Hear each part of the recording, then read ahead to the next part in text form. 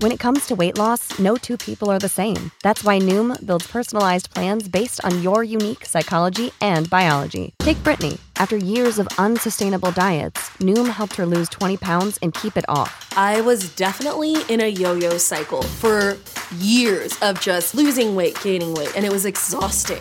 And Stephanie. She's a former D1 athlete who knew she couldn't out-train her diet, and she lost 38 pounds. My relationship to food before Noom was never consistent. And Evan, he can't stand salads, but he still lost 50 pounds with Noom. I never really was a salad guy. That's just not who I am. Even through the pickiness, Noom taught me that building better habits builds a healthier lifestyle. I'm not doing this to get to a number. I'm doing this to feel better.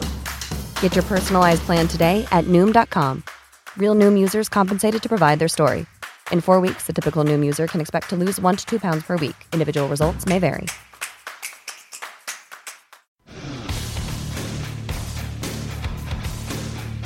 Today on the Zabecast, are you not entertained? 2 overtime thrillers in the NFC and AFC championship games. Controversy all over the place. Second guessing. Goats and goats, the good and the bad kind. And now we've got Super Bowl 53 in Atlanta, a rematch of Super Bowl 35 in New Orleans. Rams-Patriots won. It's now time for Volume 2. All of that plus my excellent snowy visit to the Brew City. Your extra dose of me is locked and loaded, so buckle up and let's go!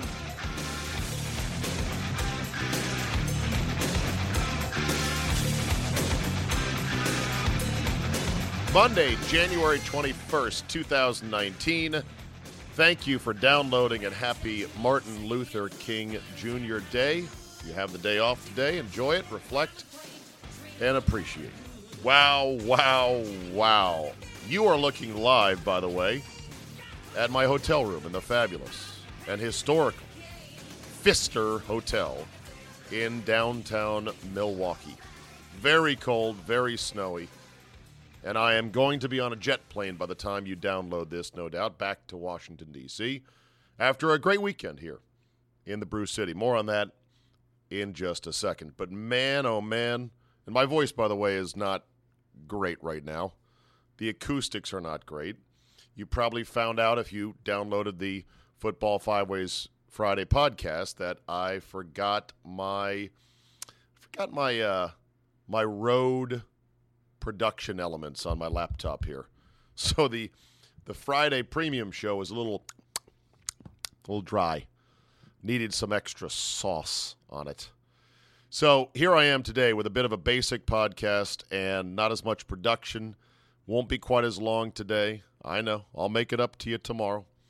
But we're going to talk about these games today. And more importantly, I would like to talk about 2 big concepts as you come out of this weekend in the NFL. 2 big concepts that continue to fascinate me when it comes to sports fans, and especially sports media.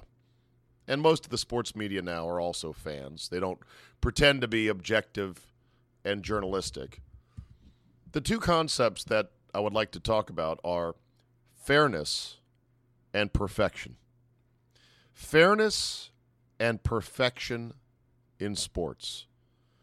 There seems to be, among some people at least, this fanatic desire to chase both concepts, fairness and perfection, to the ends of the sporting earth, with a zeal and a fervor that absolutely is insane, if you think about it. Fairness and perfection do not exist. The world is not fair. Life is not fair, and sports, a reflection of that, also not fair. And perfection is a myth. There is no such thing. And yet that's what people are pursuing with such crazy abandon. There was some very unfair things that happened in these games on Sunday. And let's just start with the big one of them all. The no-call PI on Nickel Roby Coleman. I assure you I will forget that name as soon as tomorrow, if not sooner. Against Tommy Lee Lewis of the Saints. It led to a Saints field goal that proved to be not enough to win the game. In an alternate timeline of events in which people presume to know exactly what would happen next in an unpredictable game, pro football, they envision a very easy glide path to a very easy Saints victory. And therefore, they thunder on social media and on television about the injustice of it all. And to me, it's just funny. It's funny that some people, many people that I respect and like, just don't get it. And you may say, well, you're the one that doesn't get it, Zabe. If you were a Saints fan, you'd be the most pissed off guy in the world. I hope this happens to your Redskins someday. For example, okay, I mean, yeah, if you're a fan of the team, I'm sure you're pissed. But if you are a rational fan of your team and the Saints, you should also say, what the fuck was Sean Payton doing not running it on first down and making sure that the Saints use both their timeouts right away and then running a good 40 seconds off the clock so they get the ball back with under a minute to go? You could make that argument. How about the fact that you might be a Saints fan who's rational saying, hey, that was a bullshit no call. Holy crap, one of the worst no calls ever. But guess what? I don't want to see my coach, as overtime is beginning, still with a look on his face that he is just so pissed off. Sean Payton had the sucking on sour lemons look as overtime was going on. And I'm watching it thinking, he's still pissed off about that call. And I know what you're saying right now. Well, wouldn't you be? My answer is, if I'm the head coach of the New Orleans Saints in overtime, with the ball first, chance to win the game, I better goddamn not be still mad about that call. I better be, as another coach likes to say, on to Cincinnati. And that's why the more I watch and the more I come to understand Belichick and how he is the way he is, the more my admiration grows as a coach. I'm just in awe. Bill Belichick would have never carried on like a bitch like this. Sean Payton is a bitch. He wants things his way. And yeah, I want more replay next year. Go ahead, my pretties. Keep worshiping your false god. Yes, Smithers, add more replay. You know, Zabe, the CFL allows challenges of pass interference. Oh, good. Good. Do you watch a lot of CFL games? Do you bet on a lot of CFL games? How's it working out? Does it iron out all the wrinkles? Are their games perfect now? By the way, if we do allow PI to be reviewed next year, question, are we still only going to allow coaches 2 challenges? Question, will PI be reviewable by the upstairs booth the entire game or just in the final 2 minutes? Question, what about defensive holding? Is that going to be reviewable, which is kind of like PI? It's pass interference's cousin, where you're interfering with the receiver, just not while the ball is in the air. Is that reviewable? Are you going to look for there's so many questions. It's just like, well, we'll figure all those things out. Okay. Keep writing them rules. Keep adding them layers. Keep chasing perfection. It's so ridiculous. Let's just say, by the way, that pass interference was reviewable or challengeable. And let's say it was challengeable, not automatically reviewable. And let's say that Sean Payton didn't have a challenge flag. How about that? You might have a coach that challenges every single PI because why not? Well, that'd be silly, Zabe. We can't allow that. Okay, well then there's got to be a limit then to the number of PIs that you challenge. And therefore, we're going to give you 1 more red flag throw per game, but that's it. 3 is maximum. Okay. You're going to come to a game some point in which a coach is out of red flags and a PI or a non-PI is going to happen, and the coach is going to want to challenge it, and he won't have a flag. And lives will change because the call was wrong. and the coach won't be able to do anything about it. And then they'll say, well, we need to give them more challenges, or we need to make all pass interference calls reviewable. And once again, the goalpost, so to speak, will move, and they'll be nudged a little bit further down the road, which is the case here with reviewing pass interference. If you're going to review pass interference, then you better allow everything to be reviewed. And there are actually some people like Ross Tucker, who I think is smarter than me, went to Princeton, who says, yes, make everything challengeable in the NFL. That's lunacy. Why are some people this way? It goes back to fairness and perfection. We want these games as perfect as they can be, and we want them fair. It's unfair that the Saints are not going to be in the Super Bowl because of that call. So a guy like Ross Tucker and those who think like him think, well, these are very, very, very important games, and therefore we must get the calls right. And the best way to get them right is to let the coaches challenge everything to within a certain degree, because it's not fair. You can't get fairness. You can't get perfection. These are impossible things, and yet some still chase them. Back to Belichick. Belichick had a game, and texters, emailers, help me out here. Belichick, it was like a Sunday or a Monday night game on the road in Carolina against the Panthers and Cam Newton. I believe it was the Super Bowl year for Cam and the Panthers. And the game ended basically on some crazy-ass play with some obscure-ass penalty. And it was just mayhem at the end of the game. And I remember afterwards, as Belichick was peppered over and over about the call that had fucked the Patriots, and that was the general consensus, like, wow, they really got fucked on that call. After peppering him over and over, Belichick was just unflappable. He was like, no, I didn't see it. No, the rules were all just they're going to talk about it Monday, and he just kind of mumbled his way through it. He truly was unfazed. Now, again, it was not a championship game call, but it was still a very big game. Belichick knows these are one plays. This is the son of a coach who understands sports and understands that one play doesn't determine an entire game unless you have the mindset of a loser. The Saints still had plenty of chances to win the game even after that injustice. But they didn't get it done.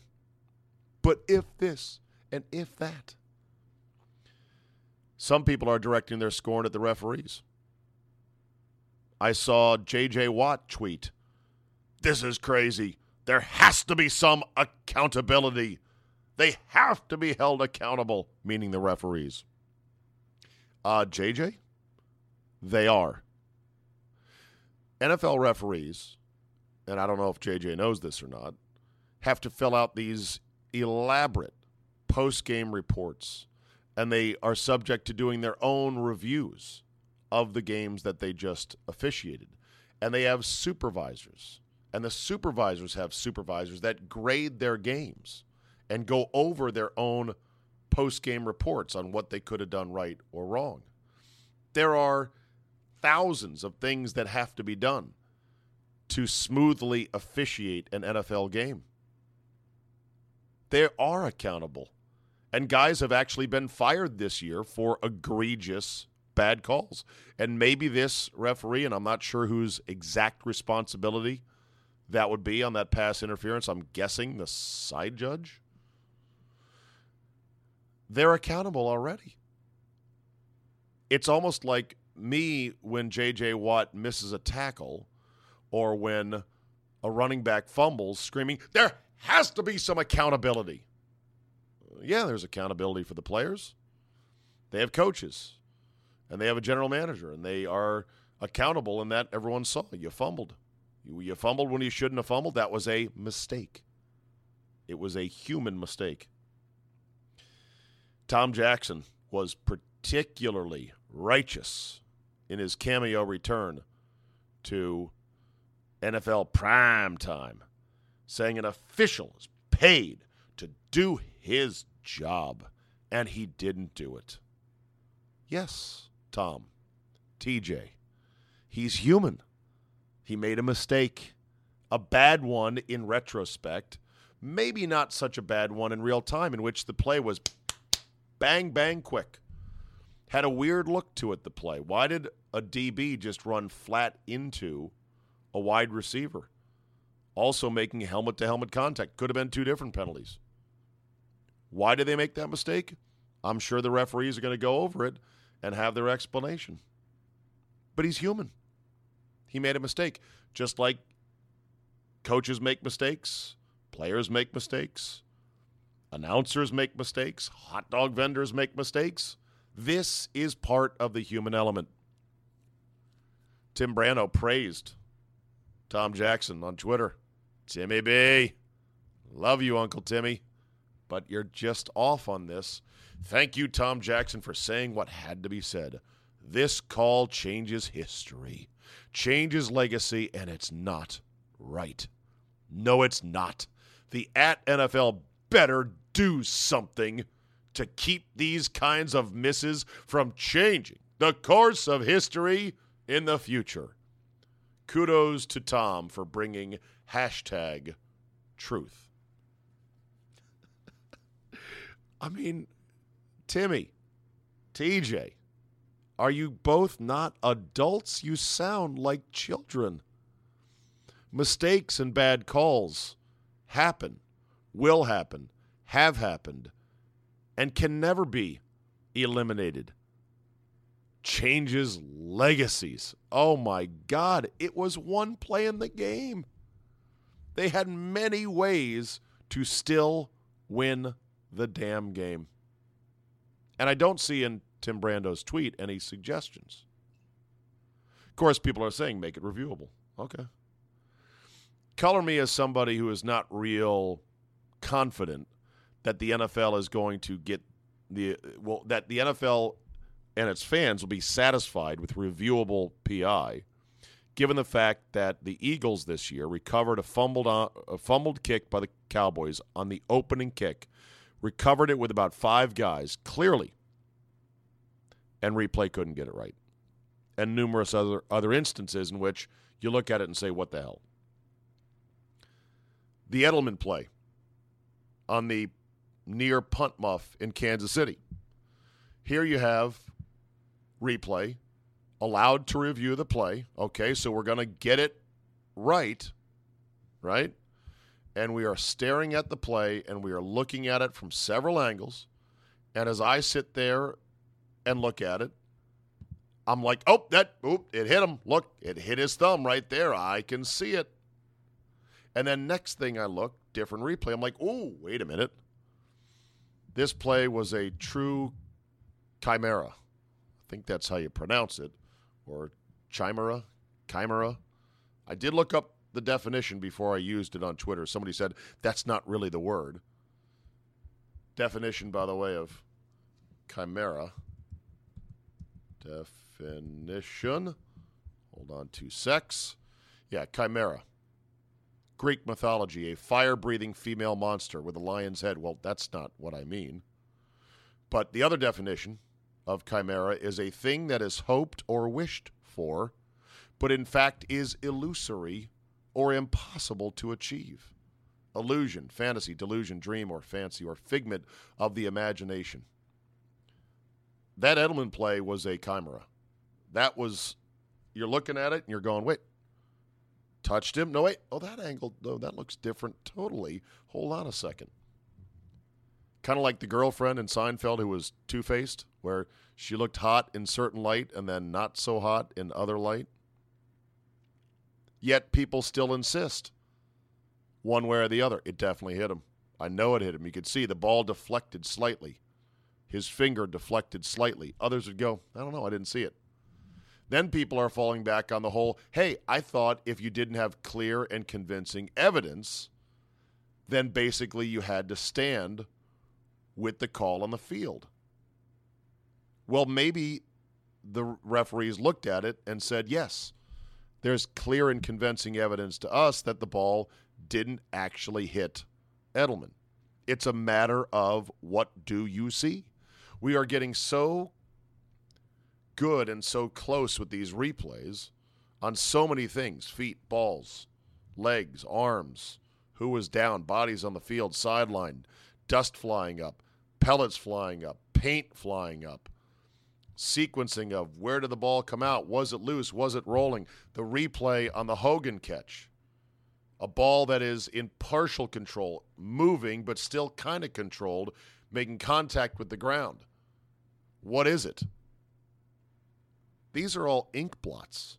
This is a Rorschach test. You can look that one up as well, in which everyone sees what they want to see. You're not going to get it perfect. There is no perfect. It's a myth. It's a fool's errand. And yet we have so many fools that are desperate to want to go after this.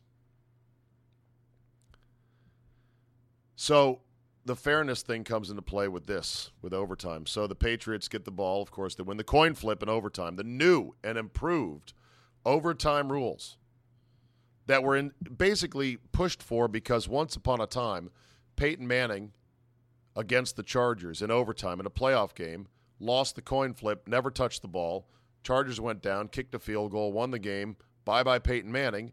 And doofus sports writer, coffee nerd, Peter King, wails and moans and bitches about, this is so unfair. So they go rip up the old overtime rules in football, which is coin flip, first one to score wins, and then we're going home.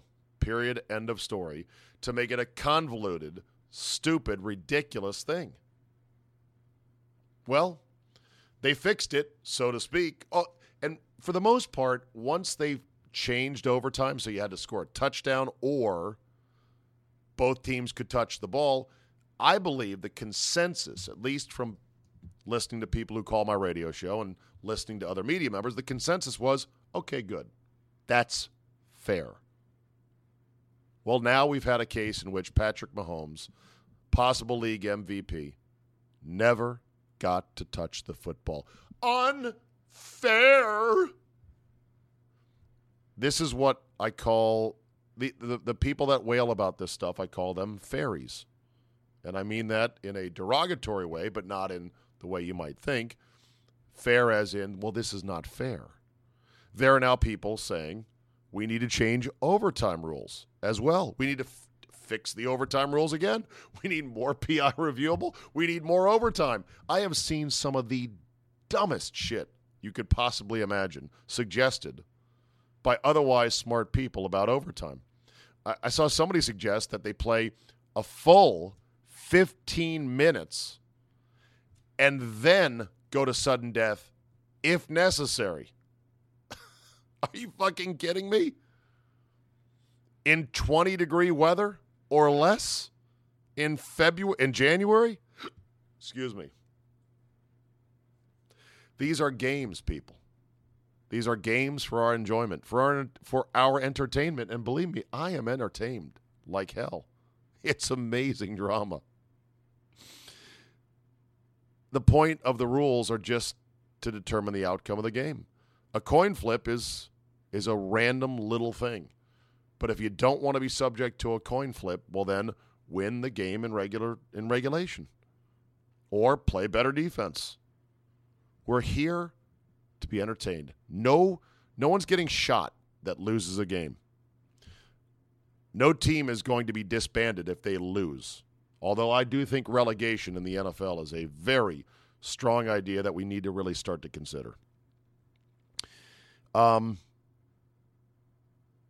It's just for fun.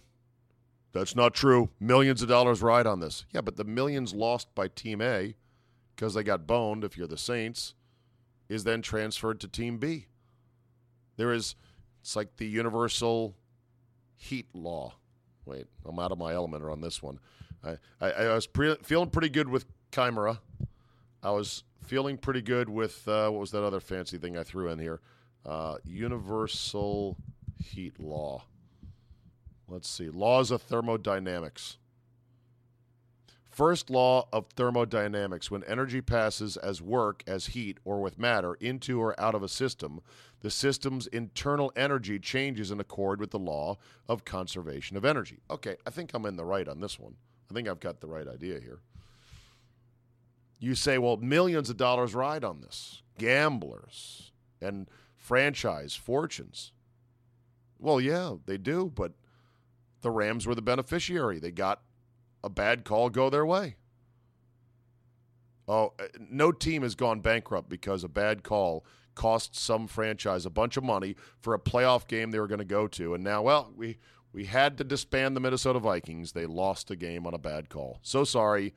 We're now playing with 31 teams. It's never happened. Legacies are changed. Oh, for God's sake, get over it. If the NFL were to use truly incompetent referees who got lots and lots of things wrong, then I could say, yes, this is unacceptable. This is crazy. Oh, wait a minute. Hold on. Hold on. I'm being told in my ear. What's that? Oh, they did do that. Oh, they did allow. Really? Replacement referees. Wow. Well, that must have just been for a single preseason game. Oh, no. Oh, no. For several regular season games? Wow, okay. See, we've been there before. We've used literal high school refs in the NFL for games that counted. And the world kept spinning. And we handed out the Lombardi Trophy that year at the end of the season. Are you not entertained? Are you not entertained? Fairness and perfection. Why are people so obsessed with it? I can't believe you, Zabe. You are really letting me down today. You don't want to make the officiating better? We've got the tools. We've got the technology. No, I don't really want to make it that much better. It's already really good. Man, these NFL refs, they get so much stuff right all the time.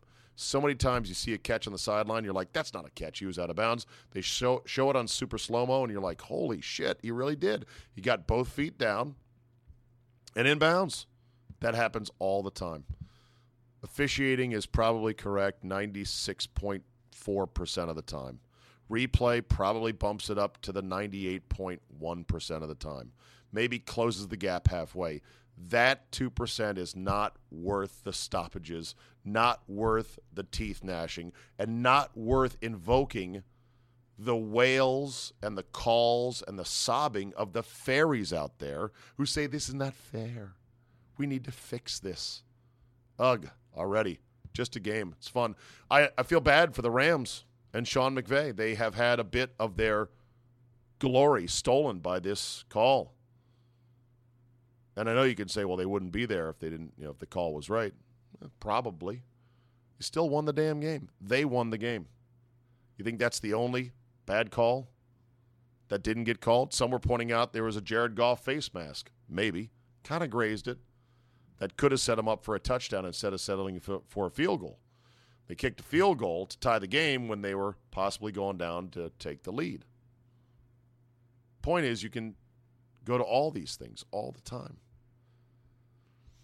Here's your stat of the day. I don't have the music. 43 of 44 starters on the Patriots team have retired since Super Bowl 36 in New Orleans. There's only one starter who is still active on both those teams. Actually, 43 of the 44 starters have retired since the Rams and Patriots met in Super Bowl 35. The only starter who's still active, that would be the greatest of all time, Tom Brady. And let's take a moment to talk about that. Holy shit, Tom Brady. Are you kidding me? I will not hate on Tom Brady. I might mock him for his avocado ice cream. I might question whether or not we might find out someday that he was on some undetectable, amazing human growth hormone, steroid, body enhancer that was not detectable to be able to play this well, this deep into his, career. But man, oh man, he is the clutchest son of a bitch ever. And yes, D Ford, you fucking dum-dum. How can you...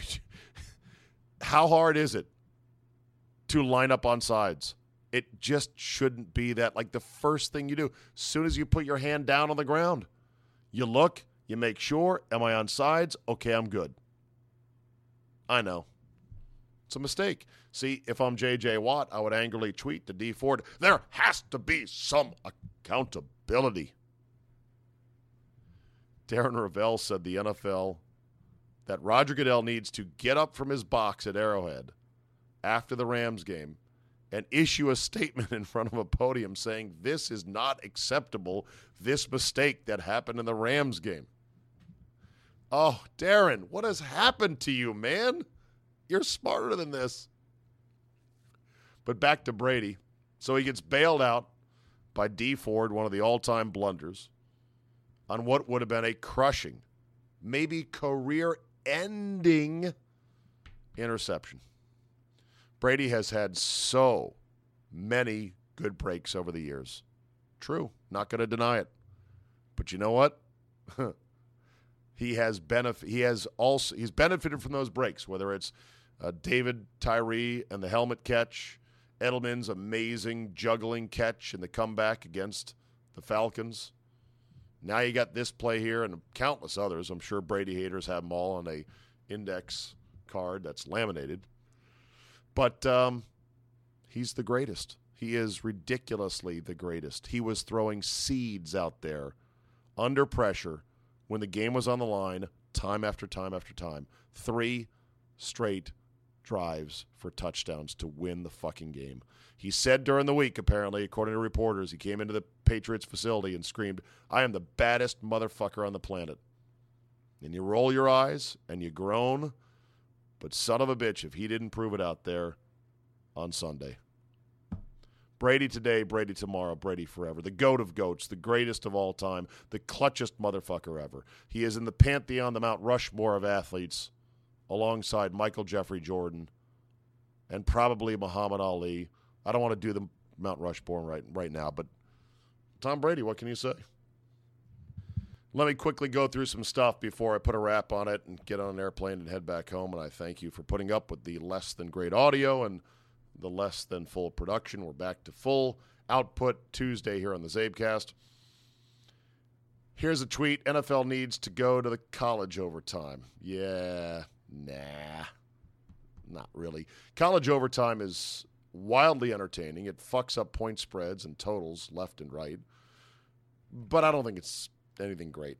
I think it's fake football, and often college overtime goes forever and forever.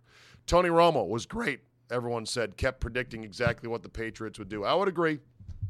A couple knocks on Romo. One is a little bit too much gushing. I know he's excited, like, oh boy, Jim, ooh, this is great. I would just cut that down by about 50%.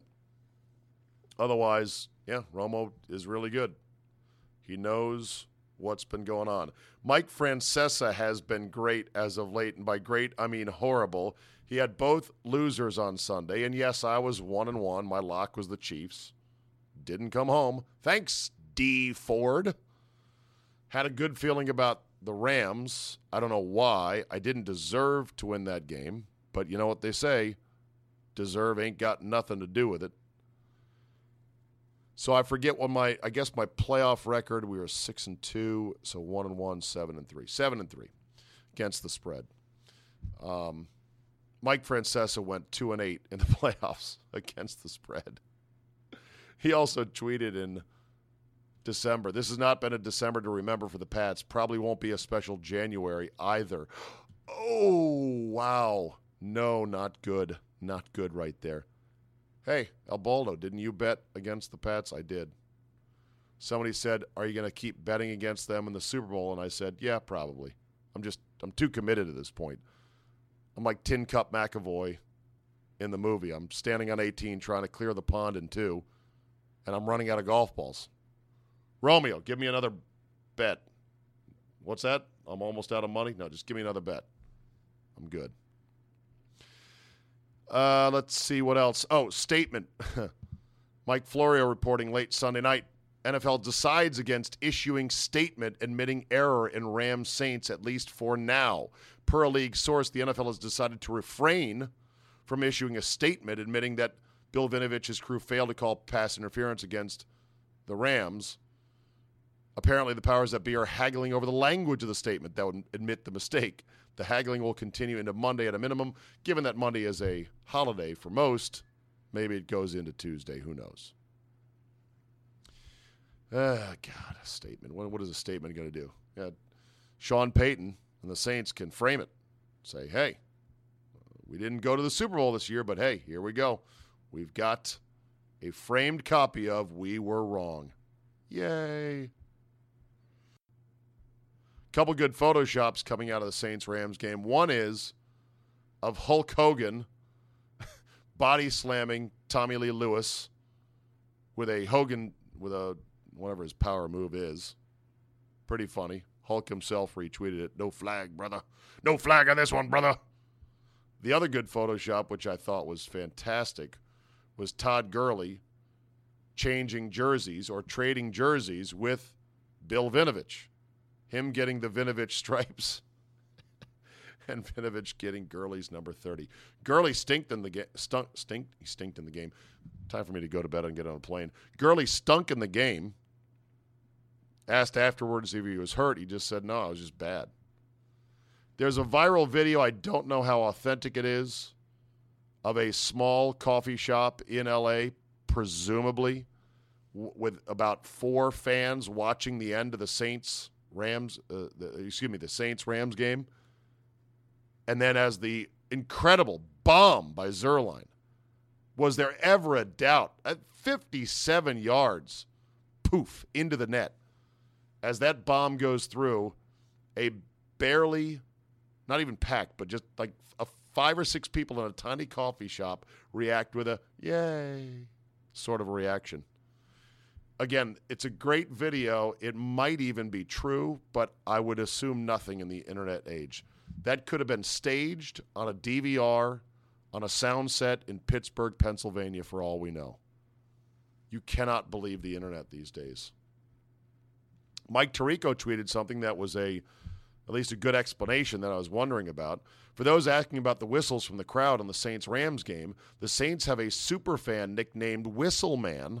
No joke. I've met him many times. Great guy. He wears a whistle costume to games, but not an actual whistle. He has the loudest, most piercing, natural whistle I have ever heard. That's great. That motherfucker needs to be relocated forcibly. Even if it takes the family of Steve Irwin, may he rest in peace, like in The Crocodile Hunter, taping that guy up, tying him up, and then dragging him all the way into the basement of the Superdome? No, because I'm watching the game going, fuck, was there a whistle? Was that offsides? What's going on? No, I guess not. These NFL sound people. This is now the second game that's been seriously negatively affected by bad audio. Remember the Ravens game with the screeching woman, the screeching hoot owl that wouldn't shut up during the games. Whistle guy. Boo. Some people saying that the NFL had their finger on the scale, that they wanted the Rams and their glamour boy coach and their major media market in L.A. in the Super Bowl. Yeah, no, they don't give a shit about that. They really don't. The Saints would have been probably the better product for the NFL, a more recognizable product. Remember, this is a TV show about quarterbacks, and therefore the better quarterback is Breeze, historically speaking, although Goff played his ass off. And so that doesn't matter. And then when it comes to the, Patriots against the Chiefs, there are people, including my friend Brian Toohey from The Fix Is In, and we've talked to him before on this podcast, tweeting out stuff like this is what the NFL wants. To channel my inner Randy Jackson, nah, dog. I ain't feeling it. I'm just not feeling it, dog. Why would the NFL want to trade out Patrick Mahomes for a team that everyone in America except for Boston is sick of seeing the Patriots and a team that nobody likes. The better product for the NFL would have been Mahomes, in my humble opinion. The better product would have been a rematch of the Saints and the Rams, the most thrilling, high-scoring, fantastic game of the year. This time now with 2 weeks to rest and recover and prepare in perfect dome conditions. That's what they would have wanted. It would have been the first 70-70 Super Bowl ever. They didn't get it. They got the Patriots. Again. Marcus Peters did what Marcus Peters does. As soon as the game was over, made a beeline for Sean Payton to start talking shit. It caused a major scrum. Well, Marcus Peters is going to Marcus Peters. What can you do? Another Rams player did the choppa style after the big pick in that overtime. Jay Cottrell was quick to say, thank you, Rams, for now allowing me to never hear that awful song, choppa style again. I just responded, #hater.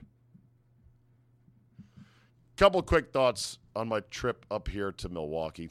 Thank you very much to Bruce Peterson of Eaglemania. We had a great show on Saturday night. They had a great show. Listen to me. I'm a we guy now. They had a great show at the fabulous Pabst Theater in downtown Milwaukee on Saturday night. Weather was bad, some lake effect snow. They had gotten about 6 to 8 inches on Friday night. But still, very enthusiastic crowd, great sounding band. And it was a great show, and I was honored and humbled to be invited to just get on stage for a little bit to introduce the band and say a few words. And yeah, I did okay. Luckily, the spotlight is so bright, you literally cannot see anything. No crowd. You can't see them out there at all, which is great. There was some chants of Bob and Brian from about 5 or 10 people maybe at most. And I'm like, how much did you guys get paid to be here? How much did they pay you? Because I would have paid you more. Okay, you're loyal to the guys. Well done. You did it. Some of the people that were there said, yeah, those people left after like 10 minutes. It was a great band to watch. It was a tribute band, though. And some people just aren't down with watching tribute bands because they are knockoffs. They're not the real product. But here's the difference, and I was talking to Bruce about this. Bruce wanted to give for his wife, his beautiful wife, Mary, who's part of their production, part of their management company, promotions company, I should say, Brumar Productions. She wanted to give Mary this great 50th birthday present, and that was to go see the Eagles live, her favorite band. Well, then Glenn Frey died. I made the mistake of turning down a chance to go see the Eagles in Vegas when they were all together and all alive. It was going to be about $300, and that's the thing. Eagles tickets, big name acts, you're talking $250 maybe for a ticket, and not necessarily front row center. That would be even more. Well, the ticket for Eaglemania was $37.50. And first come, first serve for the best seats in the house. And really, every seat at the Pabst is a fantastic seat. You're very close. You're not far away at all. I think capacity of the theater is about 1,300. They've got 2 balconies that go straight up top. But even if you're up on one of the top ones, you're still getting a great view from straight on down. So what you trade off with a tribute band in a venue like this is you're getting a lot closer to the band, so the experience is great. And you're paying a whole lot less money.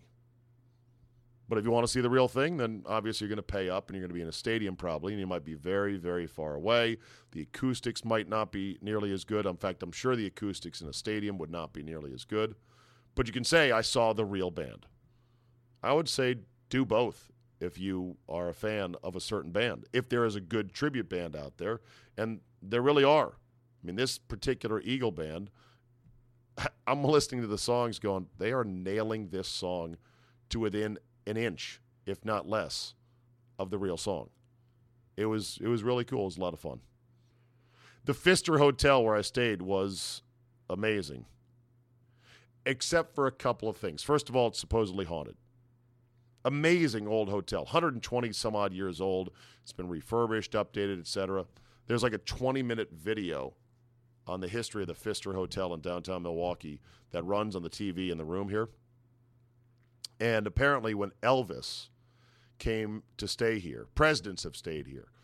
Guys like Elvis, rock stars. Apparently all the NBA teams stay at the Pfister when they come to town. Baseball teams used to come to stay at the Pfister until apparently some of the teams started to balk because many of the Latin players didn't like the fact that the Pfister is allegedly haunted. And there are stories you can Google about the haunted Pfister Hotel. And so they, being perhaps a bit more superstitious, said, no, we don't want to stay here. It's an incredible, incredible hotel. Just looking around at the history and where it came and watching the documentary. Apparently when Elvis came here to stay in the 50s, the general manager, a woman at the time, which was kind of groundbreaking, said that Elvis flew in special bacon that had to be cooking at all hours of the day. How great is that? Hey, where's my bacon? So anyway, I loved it. It was great, wonderful, incredible, unique. Cold, though. I don't mean to complain, but, and maybe my thermostat was broken, but I just kept cranking it up to like 80. I don't think it ever got above 65 in my room. I was wearing sweats and under the covers a lot. I know, I'm bitching. Also, here's one thing about nice hotels, like really nice hotels. The nicer the hotel, the greater the chance there is that their gift shop or their snack shop will not be open when you want it to be. And that, to me, is one of the great ironies of these so-called luxury hotels. A true luxury would be to have a fully stocked gift shop, or a fully stocked snack shop, a mini 7-Eleven of sorts, open at all times of the night. That's how it is in Vegas, but then again, Vegas never sleeps. I couldn't go walk to a convenience store. There's nothing close to where I was, and it's 5 degrees. And I went to the gift shop, and it's like, no, there's nothing there. And then I get word that, oh, if you look under this cabinet, you've got a Honor Bar, and there should be some snacks in there. Well, yeah, there are some snacks in there. There are some cashews I opened, which probably cost $5, that weren't salted. They didn't say unsalted. And so when I opened them, and I'm like, damn it, unsalted cashews. Boo, I don't want them. Can I get a refund on this? There was water in the fridge, but there was no Diet Coke. It's a Pepsi place anyway. A true luxury hotel, one great luxury would be a mini 7-Eleven right there in the lobby, open at all hours. Because no matter if you say, well, there's some chips and nuts and something to snack on in your room, you can't have it as big as a fully stocked mini convenience store. I know, I'm bitching. Sorry. It's great. It was great to be here. Totally happy. A little bit chilly, but that's okay. You know, the Pfister, by the way, was the first hotel to have individual thermostats in the room back in the day, that this was like an incredible invention in like the 1920s. Maybe I still have one of those. Oh, the other thing about luxury hotels, the more luxury hotel you seem to be in, or vintage hotel, the greater the chance that there will be inconvenient plugs for your electronics. And this is the case here. Got to crawl under here, pull this thing out. It should be a law that every hotel has one of those lamps that has a plug in the base of the lamp. A plug for your laptop and couple plugs for your devices, couple USB plugs. And it's a lamp. And so if they update, we're now on to some other thing than USB, throw the lamp out or sell it to another country, and boom, away you go. All right, that'll do it for me today. I got to go to bed. I got to wake up. I got to get on a flight, and I'll be home in D.C. tomorrow, and then we'll start dealing with all the Redskins stuff and everything else. Oh, and it was great to go to Madison to see the Badgers stun number 2 Michigan. Winner, Zabe in attendance. Great to go on to Marquette on Sunday morning. Watch Marquette surge past Providence on Dwayne Wade Day. That's 2 wins for me in one weekend. I am now, according to everyone up here, 7-0 lifetime in person watching games in Wisconsin. 4-0 watching the Packers win at Lambeau. twice against my Redskins, oh, by the way. 2-0 now with the basketball teams here. I believe I went to a Bucks game. I saw a winner there, so let's hope the winning streak continues on that front. That'll do it for today. Thanks for listening. Thanks for putting up for the less than premium quality of today's show. Hope you enjoyed the games. Remember that fairness and perfection don't exist, so stop being a sucker and just sit back and let's enjoy the games. And let's not try to write a bunch of new rules or say let's review everything under the sun. Podcasts are the future. Email me with your topics and suggestions at zabe@yahoo.com. Now get on out of here, and we will see you next time.